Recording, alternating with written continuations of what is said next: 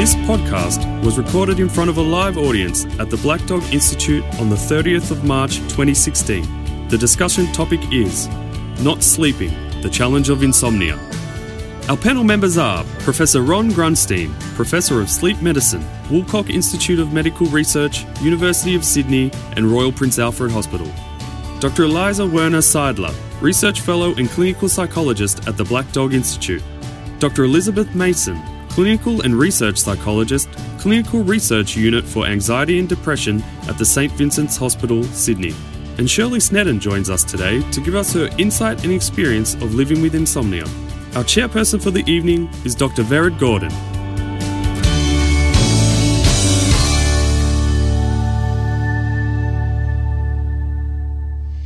Welcome to this month's Expert Insights.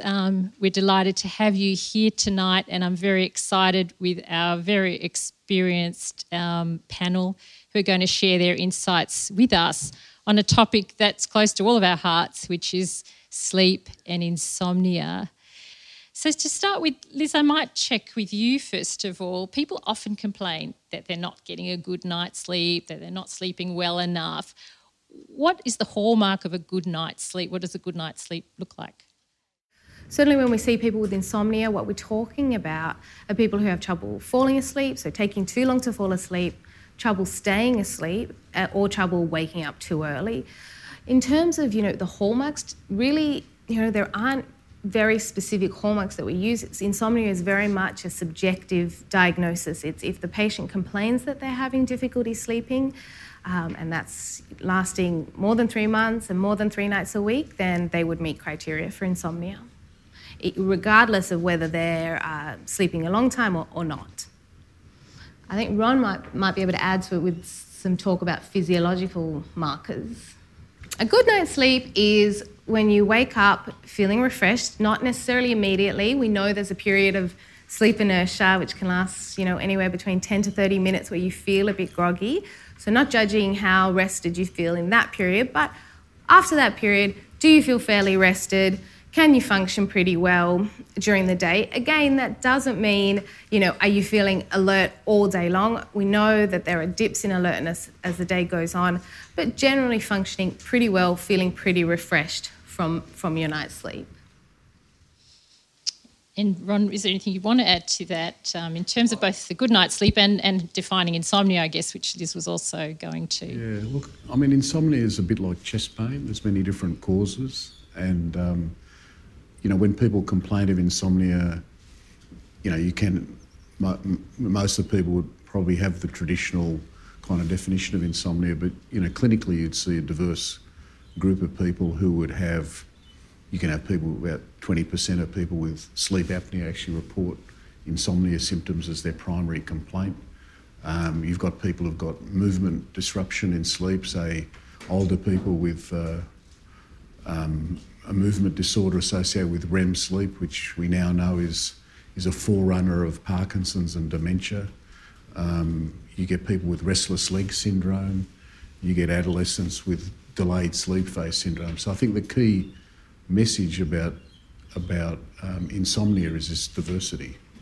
And so it's not simply, like Liz is saying, it's not simply a matter of sleep length, but it's also a matter of, there's things we don't really understand, but people can sleep 7 hours and still be dissatisfied with sleep. And I think it's fair to say in current epidemiological views, there's a controversy about whether people are sleeping less now on average than in the past. I know that the newspapers say that we sleep less, but one thing's for sure is people are dissatisfied more with their sleep.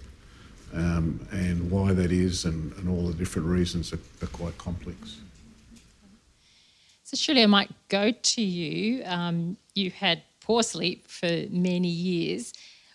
What was that like? What was it like to experience that, and what was the impact of that for you?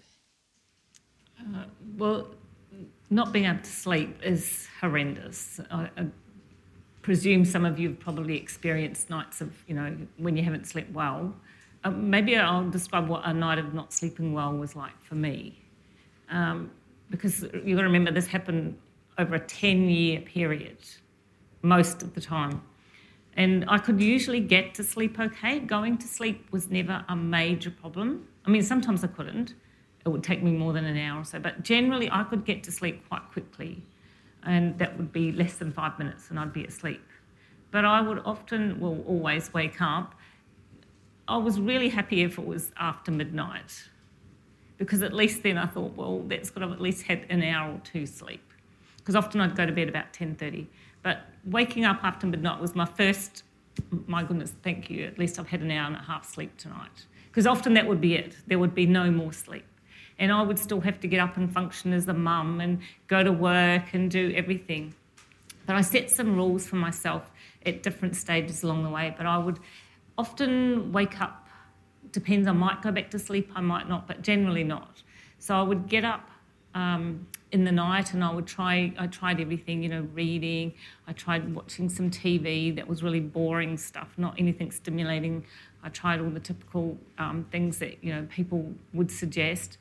But usually I couldn't get back to sleep, or if I did, I might get back to sleep at about 5 and then have another hour's sleep till about 6. And if I'd been lying there awake up until 6 was always my time where, okay, that's morning now. That's when most people would be getting up, so I'm going to get up, because then I could at least go for a walk for an hour and fill in some time. And then I'd just carry on my day and try to just function as well as I could to get through. And it was like that most of the time for 10 years. Most nights I would have between an hour to 4 hours sleep. And Elisa, what's the connection between sleep and our well-being? Like, how does sleep, like the sort of sleep deprivation Shirley's talking about, what is the impact of that on a person's well-being? Well, I mean, not from a personal perspective, because I happen to be quite a good sleeper, but we know from the research that it impacts everything. So quality of life, ability to do your job, ability to carry out the tasks that you have to do. I think that people are very adaptive and get better at managing with how much sleep they do get, but there are a lot of indicators. It increases your risk at least twofold of developing a mental health problem, just based on having insomnia as a primary presentation increases your risk of developing emotional problems. Because if you think about it, you're not functioning at your fullest, you're not getting the restorative sleep that you actually need. And so across social, occupational, all the different domains of your life, you're not going to be performing as well. That said, it's quite remarkable how well some people actually do. And I think sleep is so interesting because everybody can identify with what it's like to have one bad night's sleep, and by the second night's sleep it's starting to drive you a little bit mad. But there are some people who deal with this in a much more enduring sense, and I think the body is very adaptable. You look at new mums and how they manage the waking and the going back to sleep, and I think that people do find ways to manage, but overall it's the consequences are really pervasive. And Ron, Elisa was talking about kind of the mental health consequences of poor sleep. What do we know about the physical health consequences of prolonged poor sleep? Yeah, look, I mean, there's a number of sources of information that are, prospective epidemiological studies, like probably the largest is the Nurses' Health Study. And you're often depending on information of self-report, though increasingly you're getting data from epidemiological studies where they actually either measure sleep by activity monitoring or in some cases by sleep studies. And I think it's fair to say that depending on what you're looking at, I mean, I think there is mounting evidence that people who don't get enough sleep and perceive that they have insomnia and are measured short sleepers have greater risks of neurodegenerative disorders. So there's a sort of school of thought that, it is actually important to get adequate sleep to prevent dementia. There's also evidence from studies where people have actually brought, a large group of people, 1,500, 2,000 people, do a sleep study on one night, measure what people, sleep like under those conditions, which is sort of a bit of a challenge test to sleep wired up in a laboratory. And if those people are short sleepers, i.e. 5.5 hours or less, and complain about insomnia in their day-to-day life, they have higher rates of developing obesity, diabetes, hypertension, and it's been argued mortality, although that's a bit more controversial. So generally, having insomnia with measured short sleep is not good for you. It's a difficult thing because I think most people who complain of insomnia are anxious about it, and they, worried about it. And you've got to be careful what you say, is evidence-based. And you see all this stuff about you must get 8.5 hours sleep. I mean, that's just, if you want to create more business for psychologists, you might as well keep saying that. But, it's a challenge. So I might follow on from there and check with Liz. There's a term called sleep anxiety. Do you want to explain a little bit about what sleep anxiety is about? Yeah, absolutely. I mean, I'd agree with Ron. Most patients you see with insomnia have this element of sleep anxiety, which is what it sounds like, anxiety about not sleeping and anxiety about the consequences, the next day consequences of not functioning. So, we talk about catastrophizing about the consequences of not sleeping properly.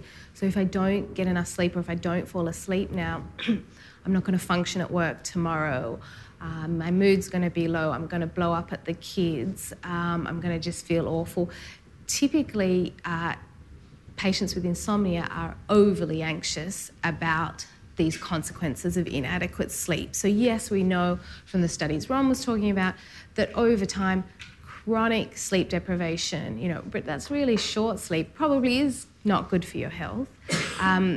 Most of the time on a day-to-day basis, if you have a poor night's sleep every now and then, it's not going to be that terrible. And a big part of treatment is actually working with patients to try and help them reduce that catastrophizing about next day performance. And I think, it's something we can all relate to. We've all had times when we haven't slept properly, and often it is the night before something big. I've got that big work presentation, and if I don't sleep properly, I'm not going to do well in it. And then that over a few nights' time can develop into anxiety about not sleeping at all. So perhaps you've got a bit of anxiety initially that's preventing sleep. We know arousal is going to inhibit sleeping properly, but then as time goes on, the anxiety becomes focused on inability to sleep. So Lisa, there's some things universally that people can do to help with their sleep. What are some of the kind of basics around sleeping well? Well, it's really interesting. I was recently talking to some young people and finding out they weren't disturbed sleepers, but they had varying levels of ability to fall asleep and how long it took them. And just asking them what they thought were necessary to get a good night's sleep, it was quite remarkable. None of them had insight into the fact that actually a regular sleep-wake time is establishing a routine is something that in the first instance is going to have great benefit for a lot of people. So particularly in young people, it means not going to bed at midnight on the weekends and sleeping in until 2 o'clock in the afternoon, but then having a very regular sort of weekday schedule. So I think just consistent sleep-wake times, including weekends, is probably a first port of call. Something else, and this comes from the psychological treatment, is using your bed for pretty much sleep only. So not talking on your phone, not playing games, not doing things that you might come to associate as being arousing and might prevent sleep. And importantly, if you're worrying and you're in bed and you're really awake, is to get out of bed. So I think the guidelines say around 20 minutes or so, and Liz, you can correct me, to go and do something else until you feel tired again, so that you're breaking that association between the bed being a dangerous place that you're not actually going to be able to fall asleep in. And then there's basic sleep hygiene things which by themselves won't work, but things like making sure that your room is dark and quiet, and just some really very basic contextual things that you can do. Not drink caffeine late in the day. Make sure that you do some exercise if you're not sleepy at 10 o'clock when you try and go to bed, and you have an office job and you're in front of a computer all day, actually increasing your activity so that you're more likely to be tired later. Just some of those very basic lifestyle things that I think as clinicians and doctors we might sometimes take for granted that people know all of this, but remarkably a lot of people don't. So the first step really is just some basic education around what environments are going to be helpful and most likely to enable someone to sleep in. I think there's another issue which I guess affects more older patients, and that is that, I guess if you don't have a problem with insomnia, you have a bad night's sleep, you'll solve your own problem, sort of thing. It's not, but people who've got a tendency to insomnia, some of the things that you see older people do wrong, particularly even younger people, is that their response to having a bad night's sleep is to spend more time in bed. And, for someone who's prone to insomnia, that's kind of not a good idea, because invariably you get that phenomenon of people sort of spending a lot of time in bed, not, some of their time not being able to sleep and getting that conditioning sort of response. So, and it is the basis of some of the I guess, behavioural strategies to deal with insomnia is actually bed restriction, or some people call it sleep restriction, where your response to insomnia is actually to limit the time in bed to allow that sleep to be consolidated. It's difficult to do, it's like a diet, in some ways, but it is an important strategy for a lot of people, particularly older patients. How do people respond to the idea of sleep restriction? Like, how do you go in selling it? Well, you've got to invest some time to explain it, because first, some people think you're mad, like you say to them, sleep less. But I think if you explain it to people and you certainly give them written instructions, our problem is that we don't have a very good sort of way of doing it in a, let's say, automated fashion. A lot of it's dependent on, instruction and writing.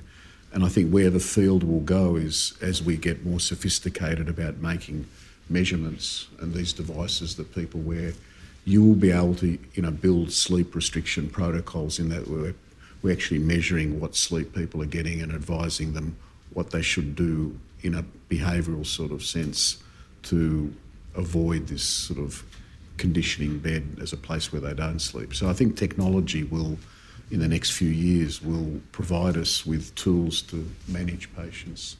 Absolutely. Shirley, I know when we talked earlier that you tried a whole host of things to help with your sleep. Can you share some of the things you tried and how it went for you? Oh yeah, the list is very, very long, so I'll just go through a few. Most of them didn't work. Most of them I tried for at least a few weeks. And there were suggestions from, generally from my GP or just what I read or learnt about.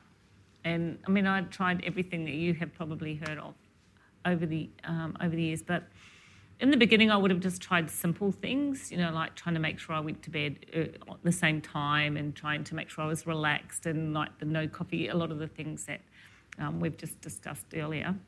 And make sure I was relaxed and, I hope my daughter, little baby or child, whatever age she was, that she didn't wake up. But I eventually learned that all of that still wasn't working, so I tried some herbal medicine, some valerian, it's like some low-dose valerian, and all these things I'd try for a few weeks, and it just wouldn't really make any... I might get an extra hour or two, maybe 3 or 4 hours sleep, which would be okay, a lot better than when I was not having a good night. But then I'd try, after the valerian on low dose, then I'd try, double strength. That still wouldn't work. So then I'd try different things. So then at one stage, or different stages, my GP would recommend some sleeping medication. So I would try, like some low dose things there. And then at one stage I was taking Stilnox and I was taking 1 tablet a night. I found that actually helped, that I could sleep, probably get 5 hours with that, and I could manage it on half a tablet rather than a whole one, so that was really good. I just had to take it just before I went to bed because it works really quickly. I tried numerous other things. I tried all the typical things, which is, like the covers over your eyes, the eye pillows and eye masks, and earplugs were actually really helpful. They really did help me. And you have to tell people to persevere, because the first night or two, you actually probably sleep worse because you've got to learn to switch off. It actually makes you switch off from the world and all the worries of the world, which is, one of the problems that I had. So I'd say the first 2 nights, the earplugs really didn't help at all. But by the 3rd night, I did start sleeping deeper. And so maybe not longer, but a deeper sleep did make me feel a bit more refreshed. So I would certainly recommend the earplugs as something that did help me. I found setting the time thing that we talked about earlier, about a 20-minute thing. So if I woke up and I was awake for more than 20 minutes, but I was always trying not to clock watch, because clock watching is terrible, and don't have the light facing you where your eyes are as well. But I would, if I was awake more than 20 minutes, then I would get up. And because there was no point not just staying in bed awake, because sometimes I'd just lie there for the next 4 hours awake, just watching it, another hour. Oh, at 6 o'clock I can get up now. So, but what I would do is, it really did help to have the 20 minutes get up, and then eventually someone said, and I learned about the warm milk, and I thought, well, how is warm milk going to help this? But that actually did really help a lot. Apparently it releases tryptophan, and that's really helpful to help you to sleep. So what I would do is get up, have some warm milk, and then I would just sit and either read or watch the TV. That was something very calming. And then I would actually start to feel tired and go back to bed. So often I could get another couple of hours sleep after that. So that was way down the track, not in the first few years, but that made a big difference. And just learning to be more relaxed made a big difference, like learning to get rid of some of my stresses and be a lot more relaxed. I think where meditation can be helpful is because insomnia is so often involves that hyperarousal and that anxiety that comes on at bedtime. So often for people, it's, getting into bed is the first time they have to process the day's worries, or it's become a conditioned response that now bed is associated with worry. So meditation can be very helpful in terms of reducing general hyperarousal, but also as a strategy to manage worries more effectively. I wouldn't necessarily recommend it though as kind of do this right before bed. I'd say kind of practice it daily, because when people do it right before bed, it can often become like a tool. Oh, I have to do this or else I'm not going to sleep properly. And they're almost using the meditation in order to sleep. And that's a little bit counterintuitive, because what we want to teach patients is you don't have to try to sleep. Nobody mentioned body warmth, temperatures that, you've got to be warm to drop off. Is that right? The opposite, yeah. Much better to be cold. And I slept much better when I was cold, and I still sleep much better if I'm cold. So not necessarily cold, but certainly a dip in temperature, is associated with falling asleep. So probably erring on the side of cooler rather than warmer. So particularly, you've got to lose heat from your extremities. So wearing thick socks to bed is not really sensible for people with insomnia. Melatonin itself, one of its mechanisms of part of its sleep induction is that it increases the heat loss through the distal, limbs. So Ron, I'm curious to know, is there a relationship that we know of between insomnia and the risk of suicide? I think it's complex because, who's depressed and who just has insomnia. But I always thought, that as a group, people with insomnia have more mental health problems and therefore have more suicide. But if you truly have someone who's got insomnia but doesn't have depression, I'm not aware of that being a suicide risk. What is the role of medication in managing insomnia? I guess if you look at the evidence just generally for medications, you got to understand, like most conditions like depression, restless legs, there is a strong placebo effect that you'll see. So everyone's sleep gets better if they're taking a tablet. And as generally in other studies, when you substitute surreptitiously placebo instead of the active medication, if you get ethics committee approval for that sort of thing, people respond very well to placebo in that situation. So that's point one, to be aware of it. I deal with sleep apnea, and I can tell you that because our studies show that 1/3 of the effect of CPAP is actually placebo. So just putting a mask on your face makes you more awake, during the day, even though it's delivering no pressure. So I'm always a great believer in placebo effect. I think that the evidence for things like acute short-acting melatonin, so the melatonin you'd get from a prescription for compounded melatonin as a hypnotic, just to help people go off to sleep, is not very strong. Melatonin's a better hypnotic when you're taking it when your body says you want to be awake rather than helping sleep.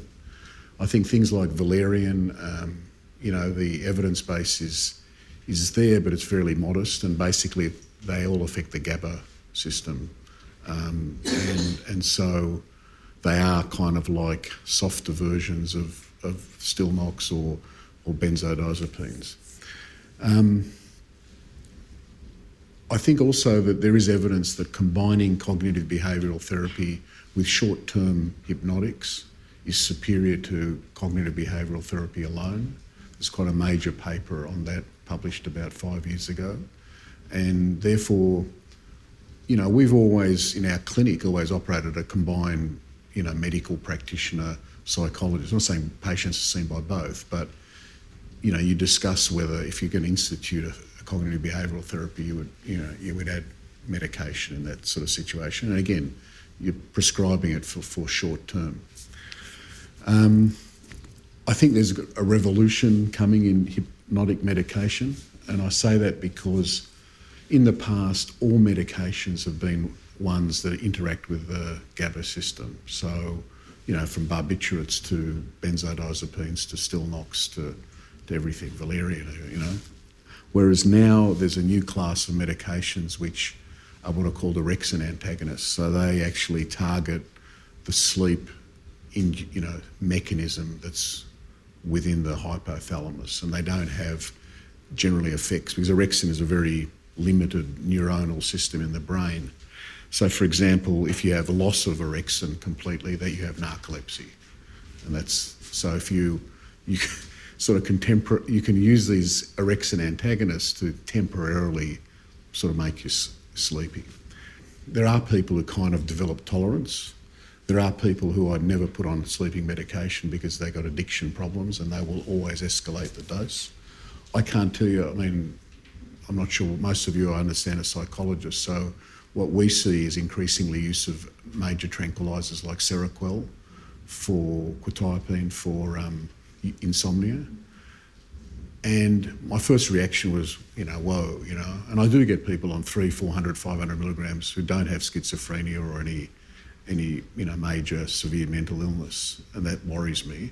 But then what about 25? What about 50?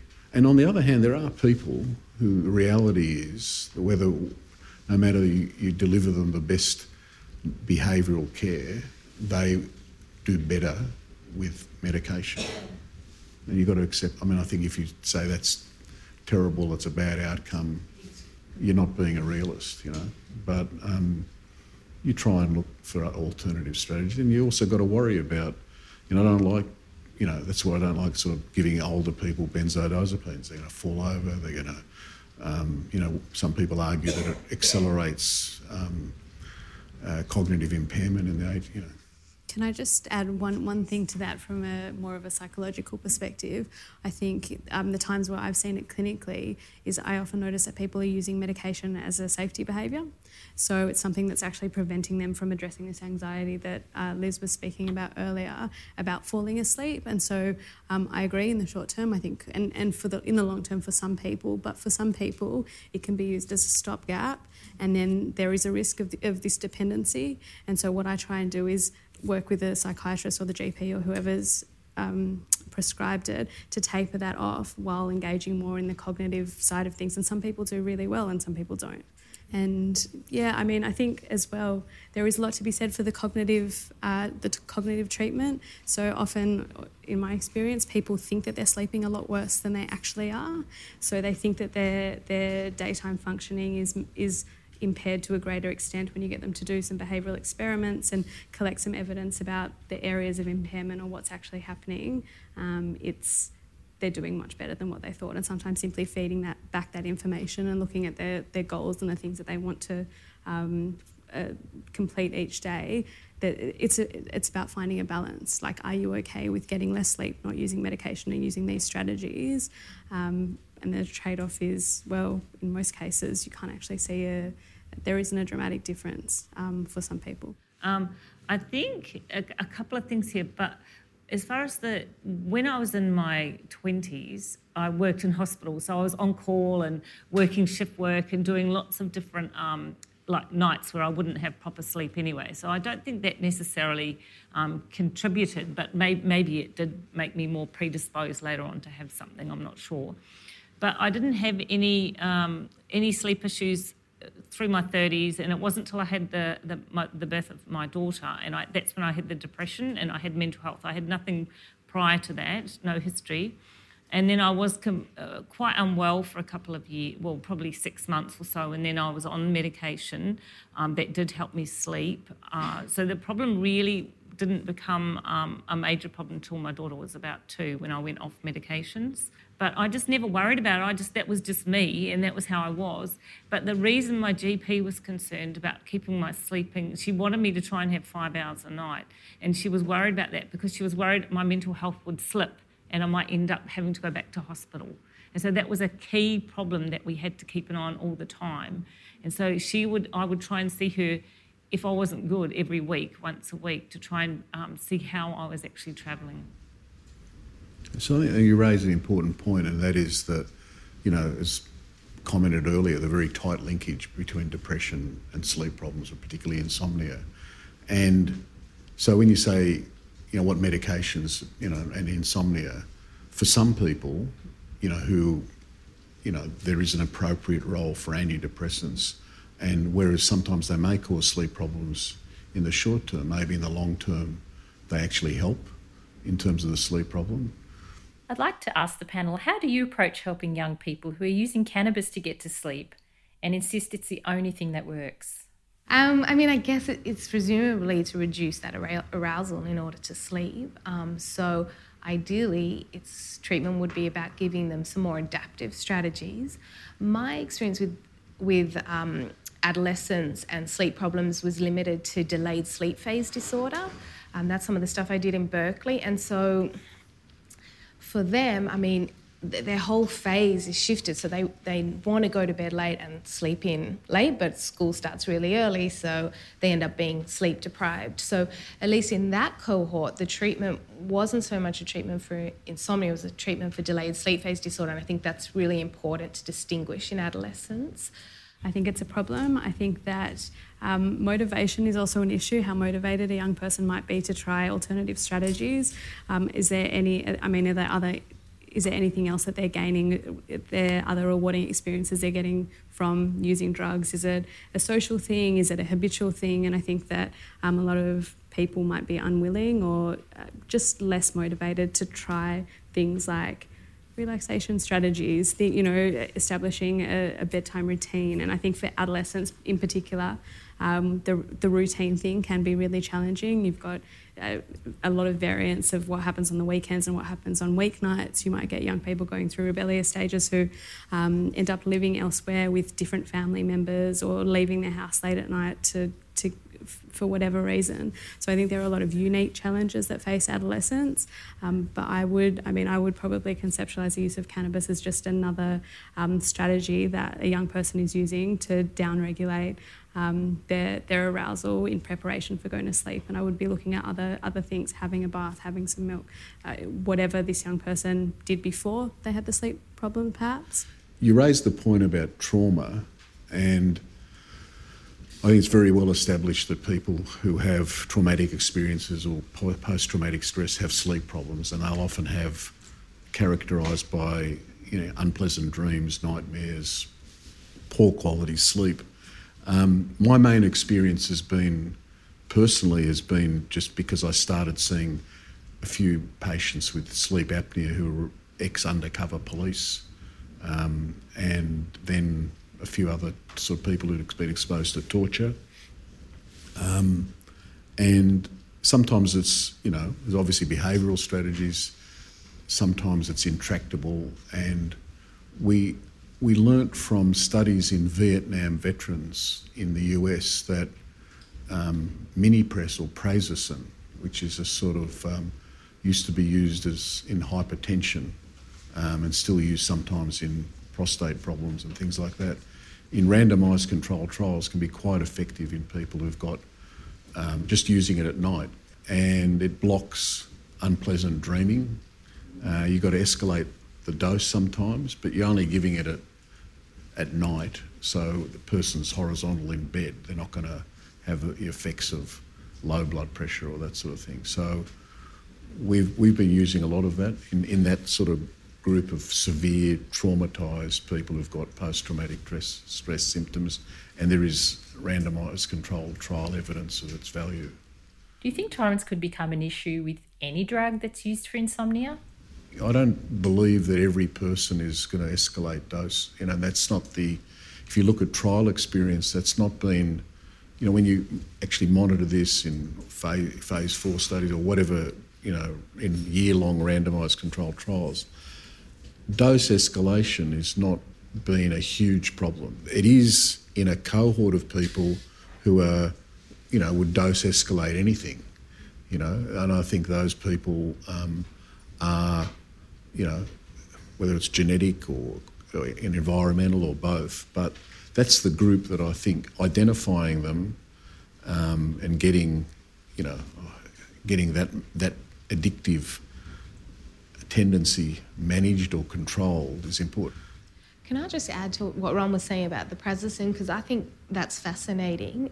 We know that there are REM changes in people with depression and with PTSD, but in PTSD, so in normal people, you have a suppression of adrenergic activity during REM sleep, but in people with PTSD, they don't show that same kind of suppression, and one of the actions of prazosin is on that. So it is a adrenergic antagonist. I think that's really fascinating. I think that's research will start building about interventions that can target specific stages of sleep more effectively. Can I interrupt just there thinking about technology? I know some of you have been involved in using technology to help people with sleep issues. Do you want to share some of that? Well, I can talk a little bit. Again, it might sound paradoxical, but actually one of the projects that I'm working on at the moment is developing an app, a phone app, to help young people sleep. And there are some online, or there are a multitude of available apps in terms of, quick bite-sized strategies that people can use when they're trying to fall asleep, relaxation tapes, alarms, there are all sorts of things. And so we figure that, part of the rationale is that young people are using their phones and technology all the time. And it's most likely the case that they're up late at night texting their friends. They don't want to put it down because they might miss something. They're doing all of these stimulating things, but we want to have a look and see whether we can actually use this technology to deliver some of the strategies that we've been speaking about and provide feedback. So there's all sorts of fancy things now that you can get in a phone, and they are really just a proxy, but you can get someone to enter keep sleep diaries or use the accelerometer to track movement and feed this information back to people so that they have knowledge about their sleep. If anyone's used a Fitbit, it's a similar kind of thing. It's not. It's the reliability and accuracy is I think questionable, and we don't have enough research yet. But for some people, it can be really powerful to have some information. It can be quite empowering.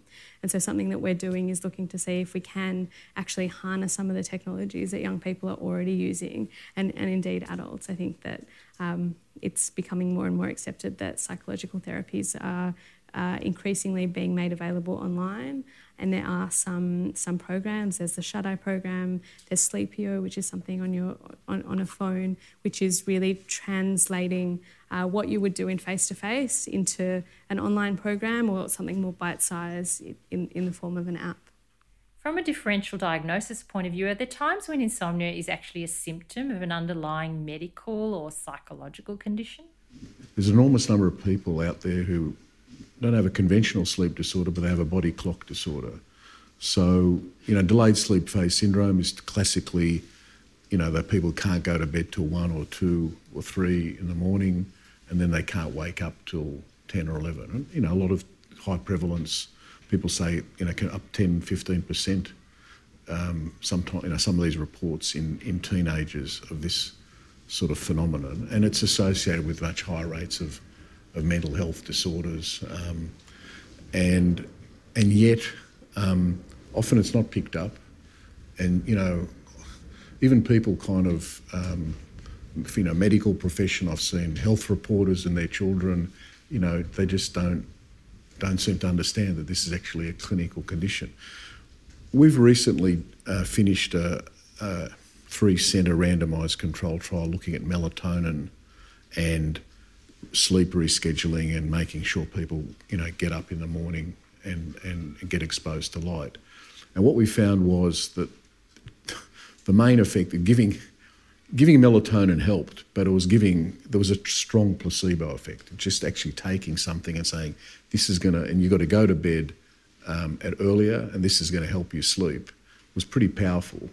And that got them up in the morning. And it was actually, it's a 4-week trial. There's a lot more work to be done, but recognising that this entity exists is important. The second point is I think that body clock disorders are hallmarks of severe mental illness and often present as an early presentation. And that's why when you're talking about the gaming sort of population, I think there's a higher prevalence of mental health disorders and there may be high prevalence of severe mental health. They just have disorganised sleep schedules. And that's often their first presenting symptom, that they're going to sleep at odd times and they're not functioning at school. And not to forget that maybe, you are dealing with someone who's got developing schizophrenia. It's a reality, unfortunately. You're right. Insomnia, as I was trying to say, is often a symptom of other things. You can have heart failure and you wake up at night and you don't know why, because you've developed what's called Cheyne-Stokes breathing, so irregular breathing. Thyrotoxicosis, all those people get insomnia if it goes, So there's these sort of medical conditions, that manifest itself. And so, you've got to be aware of those. So sometimes, people do have got chronic insomnia and they may need investigation. And, I guess a lot of that is done in general practice. What's the evidence around the use of screens in the time leading up to going to bed? What is known now is that some people, it's like individual variation.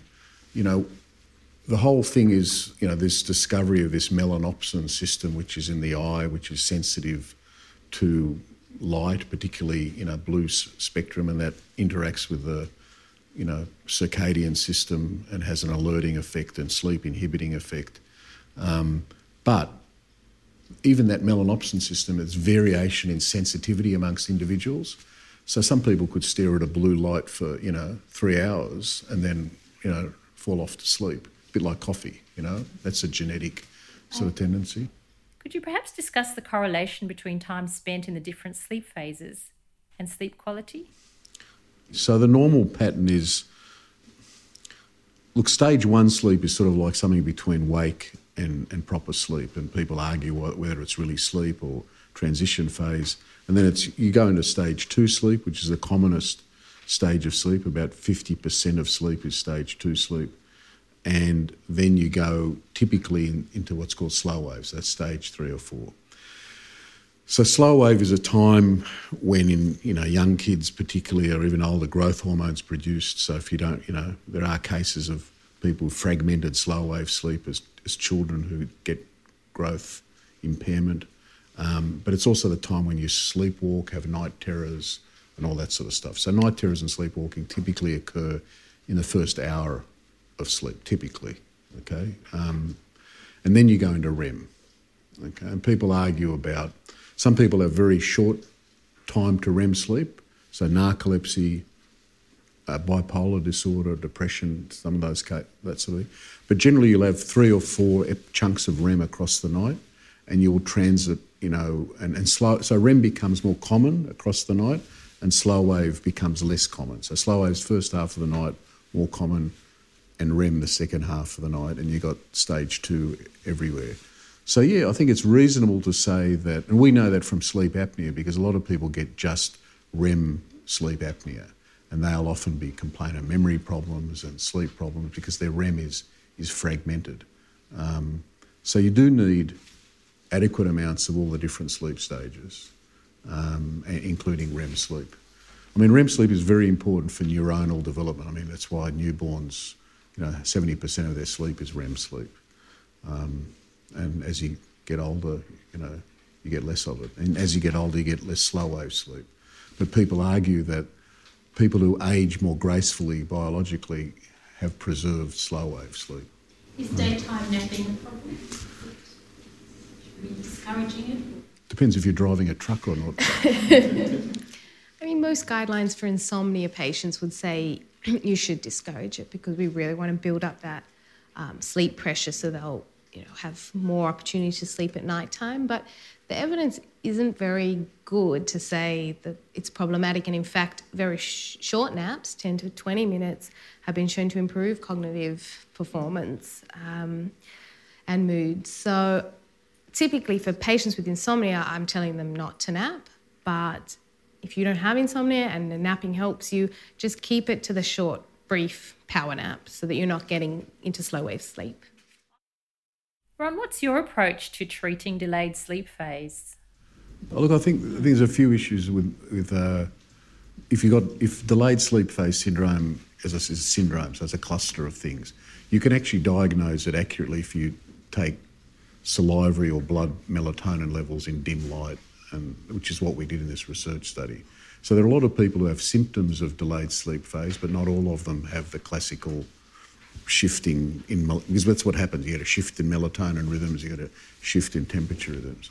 In those people with genuine, when I say biological delayed sleep phase, the evidence seems to be that appropriately timed immediate release melatonin, because so many people are given circuit and this extended release, that doesn't work. In fact, it's probably more harmful for people.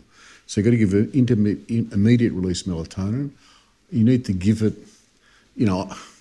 people argue, but if you don't have that, and you're not going to have that melatonin information about blood melatonin levels, so generally you're aiming for, someone is currently going to bed at 1 o'clock, you're aiming at 8 o'clock or 8:30, something like that. They're taking, and 1 milligram probably is as effective as 3, or probably 1 milligram is the dose. That plus, getting into bed and all the sort of distractions away, and getting up in the morning and getting light exposure is the correct treatment for delayed sleep phase. But recognising that there are other disorders that are associated, depression and other mental health problems which are associated in higher prevalence. Good. Well, we might finish there. Please join me in thanking our wonderful panel. Certainly feel like we've got lots of expert insights tonight, and I think we're all going to go home and have fantastic sleep. Thanks for joining us this evening.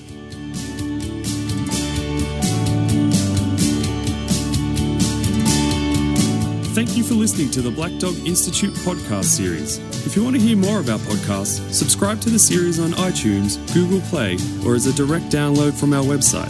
If you are interested in knowing more about our educational programs and research, please visit our website at blackdog.org.au.